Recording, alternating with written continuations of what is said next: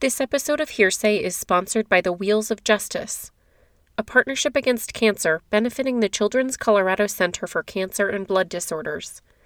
For more information, visit wheelsofjusticecycling.org.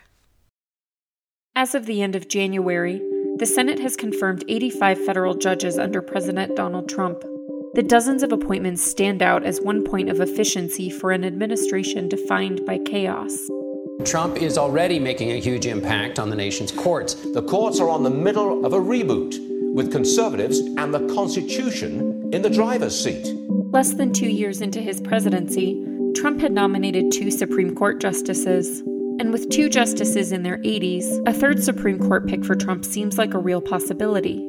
It would give his administration a chance to solidify a conservative majority on the country's highest court by tipping the scales to 6-3. The confirmation fights for his Supreme Court picks have been fierce, and activist groups from religious to civil rights organizations have spoken up about the future of contentious policies like reproductive rights and immigration under a more conservative Supreme Court. But presidential administrations and interest groups have pushed for decades to pack courts with judges they believe will make decisions aligning with their agendas. I talked with a few experts to find out how we got to today's climate of heavily politicized high court appointments. This is Hearsay from Law Week, Colorado. I'm Julia Carty. Stephen Collis is a partner at Holland & Hart and chairs the firm's First Amendment practice group. He explained conservative versus liberal philosophies don't mean the same thing in the political and judicial realms. So even though attitudes toward specific issues tend to have a lot of overlap, Supreme Court justices sometimes take positions that seem surprising from a political perspective. In one example, Chief Justice John Roberts ended up the swing vote in a 2012 case that upheld the Affordable Care Act's individual insurance requirement. He believed it stayed within Congress's power to impose taxes. From a political perspective, his defense of the Affordable Care Act seemed surprising, but the opinion didn't really depart from Roberts' philosophy of textualism. It's a judicial approach that favors interpreting laws by their plain text. So what all that means for Trump possibly getting a third Supreme Court appointment is, a 6-3 conservative majority doesn't automatically mean total victory for politically conservative policy agendas. What we're really talking about is certain judges have a judicial philosophy where when they apply that philosophy, it's most likely most cases are going to turn out in a way that political conservatives like. It doesn't necessarily mean that there's a one-to-one correlation between political conservatives and people who use these judicial philosophies that end up in the results that political conservatives like, if that makes sense. So just to give an example, or to talk about it a little bit, there's different types of judicial philosophies. And you have originalists. It all occurs on a spectrum. You've got originalists on one end, and you've got what we call pragmatists often on the other end. And I guess the furthest end of that spectrum on the pragmatism side would be judges who believe there are no laws at all, and they can just decide any case they want to based on their gut feeling. Now, that judge doesn't exist, but if they did, that's where they would be on the far end of the spectrum. And on the far other end of the spectrum, you have people who would say, we're going to interpret this language according to its plain meaning no matter what, without any room at all for any type of reasonable interpretation. They would be on the far other extreme. And then there's a range of people in between those. There's been a lot of buzz about how many federal judges the Trump administration has appointed, and it seems to be maybe the one point of efficiency in Donald Trump's presidency. We're just about exactly 2 years in. Obviously, his most high-profile appointments have been his 2 to the Supreme Court, Neil Gorsuch and Brett Kavanaugh. I saw a November report from Politico saying his 84 judge appointments at that point way outpaced President Obama's in his first 2 years. So there's a lot of talk about Trump reshaping the federal courts. But do you think there's a significance to the number of judges he's been appointing or not? I think there's a significance to it simply because it's clear that they came in with a goal of making sure that they filled vacancies in the court as quickly as possible. And this has been a strategy of both sides of the political aisle for a very long time. So whatever criticisms people have of the Trump administration and what appears to be a lot of chaos throughout the administration, they have been clearly very organized when it comes to the courts. So they are putting a lot of judges on the federal appellate courts and on the Supreme Court that align with what they think are the proper judicial philosophies, and they've been incredibly efficient at it. I think that's probably the most significant, because what it means is even if he's only in there for one term, he will have reshaped the courts. I don't want to say reshaped them as if they were one thing for 200 years and suddenly Trump is changing them. Obama shifted the courts more towards a pragmatic view, and Trump is now shifting them back towards an originalist view. And again, I'm talking about the federal appellate courts and the United States Supreme Court. Something else that isn't new is the influence of outside groups on confirmations. CU Law professor Craig Conniff said organizations from the NAACP to pro-life groups historically have shaped the process. But he talked about what he sees as an outsized role of one outside group in particular in influencing court picks under the Trump administration. And so 85% of all his nominees have been card-carrying members of the Federalist Society. What's interesting is that here it's the Trump administration that's has used a list effectively from FedSoc, as the lawyers call them. FedSoc started in 1982. It's a conservative legal organization that aims to make over the U.S. system in line with an originalist view of the Constitution. All 5 of the Supreme Court's current conservative justices have been members of FedSoc. Certainly once the nomination is made, historically outside groups have had huge amounts of influence in the modern era, from the NAACP to pro-life to pro-choice groups. What's been different under the Trump presidency is that it's not just after the nomination is made, but really before the nomination is made, that outside groups have had a role. When Trump was a candidate, he met with Leonard Leo, who is senior in the Federalist Society, which is an organization that was started in 1982 to get more conservative-leaning judges on the bench. And he basically said to Leo, hey, come up with a list that I can use. And then when he won the presidency unexpectedly, it's really been the Federalist Society that has helped push the nominations through. But under the Bush administration, Harriet Mier, as many believe, was derailed for various reasons, but also because she was not a member of the Federalist Society. Albert Gonzales, former Attorney General, he has publicly talked about how he felt ostracized to a certain extent because he was not a member of the Federalist Society and was viewed by suspicion for not being a member. So the Federalist Society has really done a great job from the conservative point of view of getting judges with like-minded views onto the federal bench.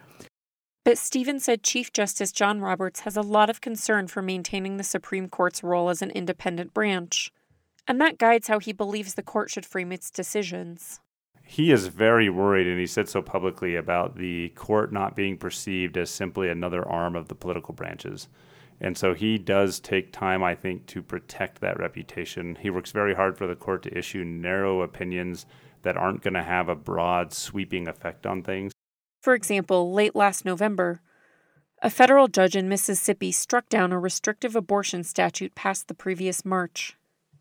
Stevens said the legislature's end goal is probably to get it to the Supreme Court. But if the court ever takes the case, because of the concern for narrow rulings, Stevens said it's unlikely to mean a complete gutting of Roe v. Wade.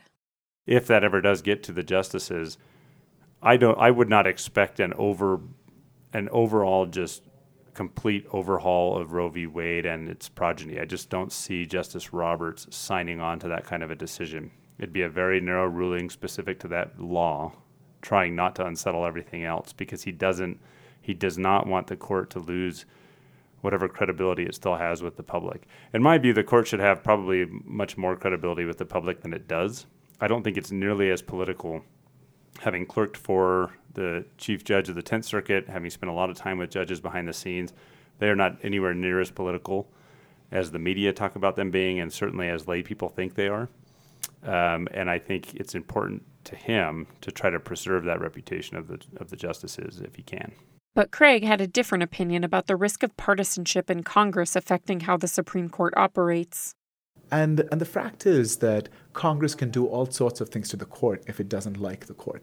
It can, the Constitution says the court must hear only a very narrow range of matters involving states, where the states are litigants, or matters involving foreign consuls and things like that. But in every other case, Congress could, theoretically under the Constitution, just strip jurisdiction from the Supreme Court. It could limit the budget of the Supreme Court heavily. It could, proceed with impeachment against justices. So the drama could really escalate in really problematic ways. The concept of packing the courts with judges who have a particular ideological bent isn't new. President Franklin D. Roosevelt even tried to expand the number of justices on the Supreme Court when the ones during his presidency were striking down his New Deal policies. But what we might call the modern era of court packing goes back to around the 1950s. So I understand we can trace court packing as we think of it today back to, the 1950s or so, when a liberal majority on the Supreme Court started reading more and more rights of all different kinds into the Constitution. They ran the gamut from prisoners' rights to reproductive rights, which obviously culminated in Roe v. Wade. And so then push really started coming from the political right to get judges appointed they thought would make decisions in favor of their interests. I mean, can you talk about the different kinds of rights that were getting expanded that led to that sort of pushback? Sure, and this goes back to the various judicial philosophies that different judges will apply when they interpret the Constitution. Really, in the 1920s, 30s, and 40s, you had folks on what they consider the progressive side of the political left trying to make changes through legislation. And they just weren't having the success that they wanted, largely because they couldn't get the political clout they needed to pull that off. They couldn't get the legislation passed at the state level that they wanted. Or they couldn't pass an amendment to the federal Constitution, which is very hard to do. So from a strategic perspective, what they realized was that they were better off trying to interpret already existing words in the Constitution as opposed to trying to pass legislation or get an amendment, and that would get them the results they wanted. So they were looking for judges who would interpret the Constitution in a way that could expand rights. So what you started to see then from that is a much broader definition of the Constitution. And this is about the time where we start hearing the phrase, it's a living Constitution. You had a lot of justices and politicians talking about it in terms of Darwinian evolutionism, that the Constitution is a living document that changes and grows along with society, and our understanding of the meaning of the words in it should change as society changes. So through that, they were able to take the words in the Constitution and expand their meaning to find more rights. So one example is the word liberty that is in the 14th Amendment. From the word liberty, they found the right to privacy. So they interpreted the word liberty to include the word privacy. And then from the right to privacy, they found a right to use birth control. And from that, they found more and more rights, going all the way up to the right to have an abortion, and then continuing on from there, rights supporting LGBT rights. But that's not the only place where they expanded rights. As they were engaging in this, they found other places that broadened the interpretation of the Constitution as well. So they expanded prisoners' rights, they expanded citizens' rights versus the police. We take it for granted today, but things like Miranda warnings, when we talk about you have the right to remain silent, you have the right to an attorney, things like that, all of that came during this period of expansion of constitutional rights. And it's often affiliated with the Warren Court and later the Burger Court. So the 1950s was this period where there was this massive expansion of rights. States' abilities to regulate were largely curtailed. Prisoners' rights were expanded, reproductive rights were expanded, LGBTQ rights were expanded, affirmative action programs were upheld. And there was a time when, as they were doing this, there was some blowback, but it wasn't a massive movement. But eventually, when we got to Roe v. Wade, and we're in the 1970s, about 50% of the country said, wait a minute, this is getting too much. And if every human desire becomes a human right or becomes a constitutional right, then nothing is a constitutional right. They all cancel each other out. And so what they started doing is presidents started trying to find the judges and justices who would interpret the Constitution much more strictly, or at least adhere to the text more. And they started slowly putting these people on the court as much as they could until the mid-1980s, where at least at the Supreme Court, they had a majority of justices. And those people who consider themselves more towards originalism, or at least towards what's called textualism, have had a majority on the court now for almost 40 years. The Supreme Court's extension of constitutional rights came along with an expansion of its judicial power around the same time. Craig explained the court incorporated the first 10 amendments in the Bill of Rights into the Due Process Clause. Not only the federal government, but state governments also had to comply with the Bill of Rights. This meant that it gave them the power to strike down numerous state laws that didn't conform with them. So in addition to looking at equal protection issues, it also began to look at a range of constitutional protections and applied them to states. Craig said the Brown v. Board of Education decision in particular ushered in the era of controversy and drama around Supreme Court appointments. Before that decision, nominees didn't usually appear for their confirmation hearings.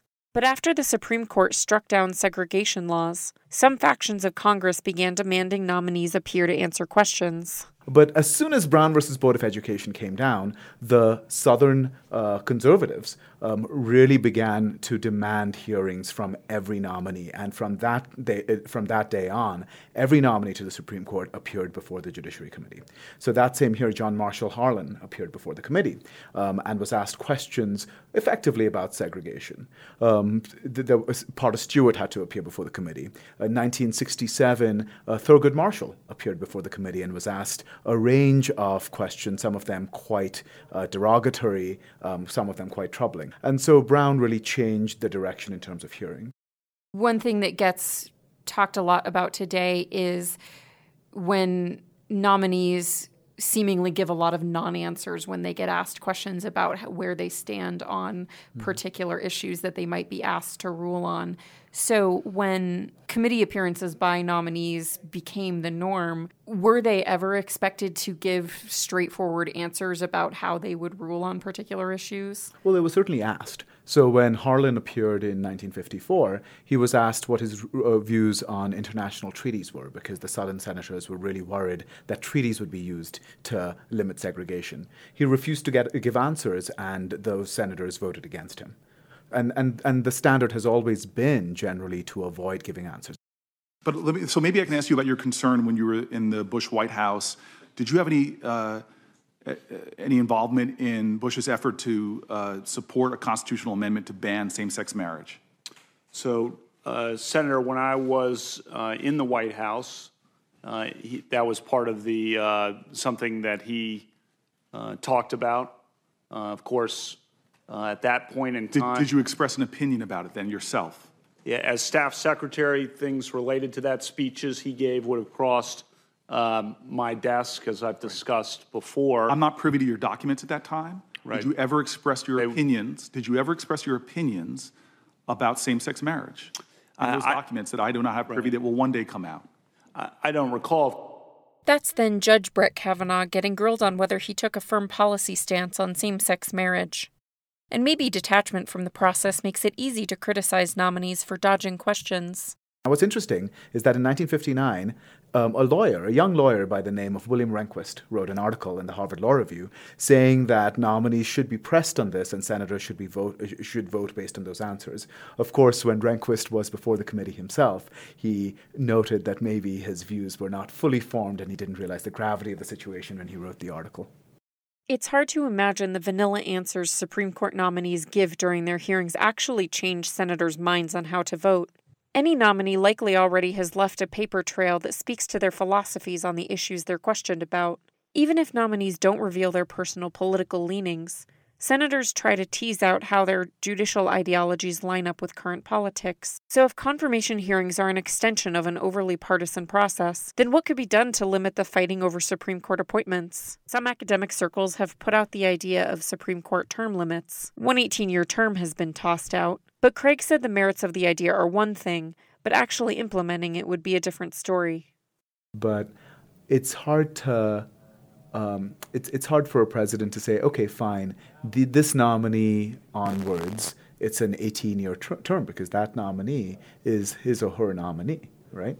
So I think that that's going to be hard to get buy-in. I think one option that I've heard is for the Senate to say, okay, 10 years from now, we don't know who the president's going to be. And so 10 years from now, and we don't know what the Senate's going to be like. So 10 years from now, this is the law that's going to be in place. But of course, the Senate or the presidency or whoever is in power 10 years from now might have the power to reverse it. The other question is a constitutional question, right? Can Congress pass a law that requires that of justices? Where is it that says that federal judges are lifetime appointments? Is that in the Constitution? Where is that? It says shall hold their term so long as they engage in good behavior, etc. Right, and it gives impeachment power. It doesn't explicitly say this is a lifetime appointment. But one argument would be the Constitution clearly delineates what ends a federal judgeship, and that is bad behavior or impeachment or whatever. It does not say term limits. And by excluding term limits and explicitly including the other conditions, that would suggest that term limits are not one of the possibilities that the Constitution contemplated. So I asked Stephen about the significance of Trump appointing a third Supreme Court justice, if that opportunity comes up. And a lot of these issues that we've been talking about are as top of mind today as they were a few decades ago.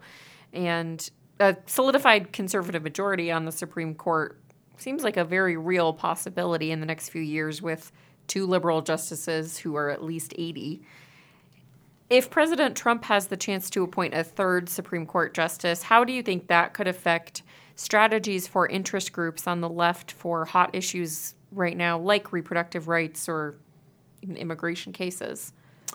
Well, obviously, those people who are adopting a litigation strategy to achieve the outcomes they need will have to think long and hard about whether or not they want to push the cases that they're interested in to the Supreme Court.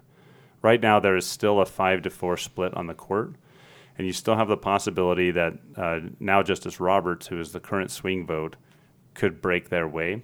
But I think already you've got people on the left thinking to themselves that there are certain cases they simply cannot bring to the Supreme Court, at least for the next decade or more. And there are probably people on the right who are thinking, we need to get as many cases as possible up to the Supreme Court right now. If the shift happens as you described, where, let's say, Justice Ginsburg passes away or resigns, and President Trump is able to appoint a third person to the court, you would then have a 6-3 majority. Most of those 6 would be either originalists or textualists. And I think you would clearly see from folks on the left a desire to keep certain cases away from them and probably a hesitancy to bring up their own cases. I've already seen actually some of this scuttlebutt just out there where folks on the left are saying it's time to abandon litigation as a strategy to achieving rights. We need to move to it in a different direction. And they may be going back to trying to push for legislation or trying to win in the court of public opinion through Hollywood, news media, other avenues, and abandon the courts. Those were my conversations with Stephen Collis and Craig Conniff about the history of court packing. I'm Julia Carty for Hearsay.